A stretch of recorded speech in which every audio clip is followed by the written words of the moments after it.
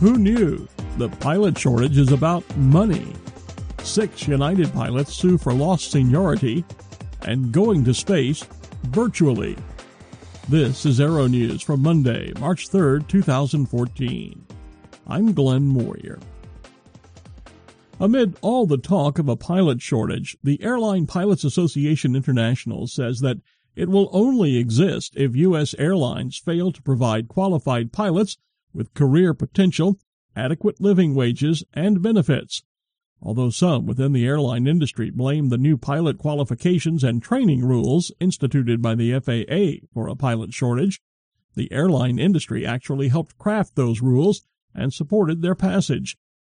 Captain Lee Moak, president of ALPA, said, quote, "There is a shortage of pay and benefits for pilots in the regional airline industry, not a shortage of pilots who are capable and certified to fly the airline's equipment. Congress, labor, and the industry need to work together to create an industry that can offer jobs that are attractive to those who are interested in a career as an airline pilot." End quote. ALPA says it will ask Congress to review the federal government's relationship with regional airlines that accept millions of dollars in government subsidies for providing essential air service while offering some of the worst wages and benefits in the industry, and as a result, cannot fill their pilot seats.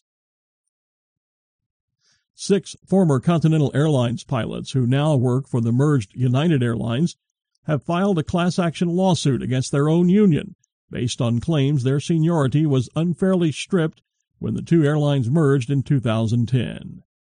The lawsuit accuses the Airline Pilots Association International of breaching its duty of fair representation to the former Continental pilots by stripping their seniority in favor of a larger group of pilots who worked for United before the merger.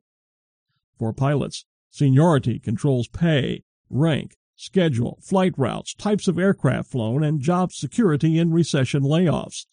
The lawsuit says ALPA sacrificed members' interest to pursue its controversial goal of achieving monopoly status as the only union available to every airline pilot in North America.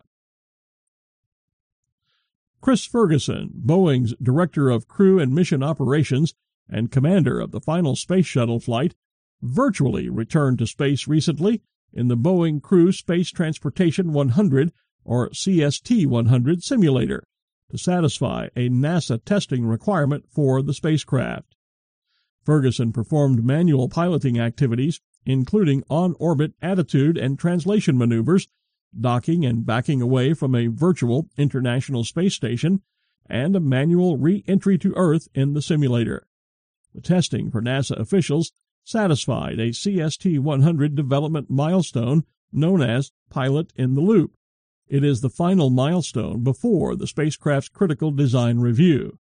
Ferguson, a veteran of 3 shuttle missions and commander of STS-135, the final shuttle flight, has logged more than 40 days in space and 5,700 hours in high-performance aircraft. About this testing, he had this to say, quote, "It was great to be back in the pilot's seat, even if I didn't leave the ground." End quote. A bill passed by a subcommittee in the Georgia House of Representatives would offer cities the same protection from lawsuits stemming from aviation accidents as is afforded to counties. The measure is in response to an accident which occurred in February of last year, in which an airplane went down at Thompson-McDuffie Regional Airport in Thompson, Georgia. 5 people were fatally injured in the accident, but the 2 pilots survived. Now, the families of those fatally injured and one of the 2 pilots has sued the city as well as the county.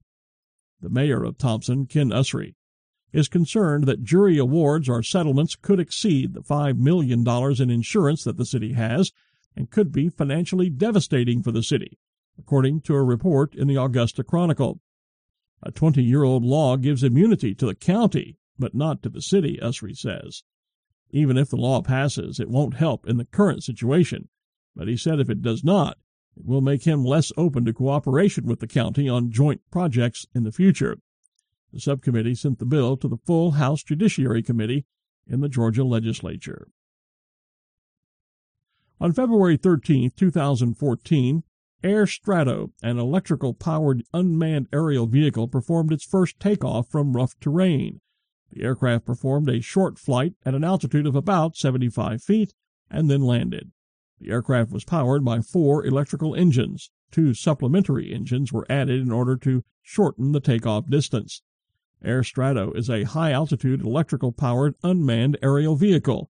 It can reach altitudes of 59,000 feet and can fly autonomously for 7 hours on internal batteries and 3 days using solar panels. It can carry a variable payload of up to about 65 pounds, consisting of surveillance equipment or other scientific instruments.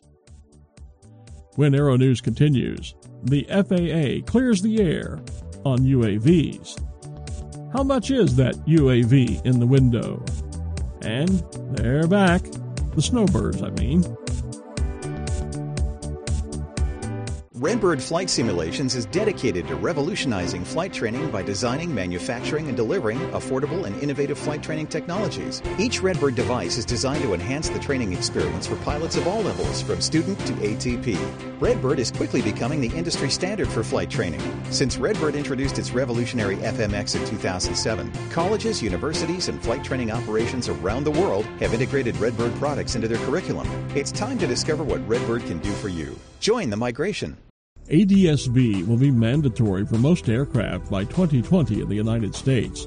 But you can benefit from ADS-B today with the Bendix King KT-74 Mode S transponder. The KT-74 meets the global mandates for ADS-B out when attached to a suitable WAAS GPS and is plug-and-play, slide-in replacement for the Bendix King KT-76AC and KT-78A transponders. Aero News continues now for Monday, March 3rd. I'm Glenn Moyer. The FAA says there are a lot of misconceptions and misinformation about unmanned aircraft systems regulations and has released a fact sheet that outlines its rules that currently govern the use of such aircraft. This fact sheet lists 7 myths about UAV operations and answers each based on FAA rules, regulations, and policies. For example, one myth: commercial UAS operations are a gray area in FAA regulations. Fact is, there are no shades of gray in the FAA regulations. Anyone who wants to fly an aircraft, manned or unmanned, in U.S. airspace needs some level of FAA approval. Private sector users can obtain an experimental airworthiness certificate to conduct research and development, training, and flight demonstrations. Commercial UAS operations are limited and require the operator to have certified aircraft and pilots as well as operating approval. To date, only 2 UAS models, the ScanEagle and AeroVironment's Puma, have been certified, and they can only fly in the Arctic. Public entities, federal, state, and local governments, and public universities may apply for a certificate of waiver or authorization. The FAA reviews and approves UAS operations over densely populated areas on a case-by-case basis. For complete details, you can see the FAA's fact sheet or our website at www.aero-news.net.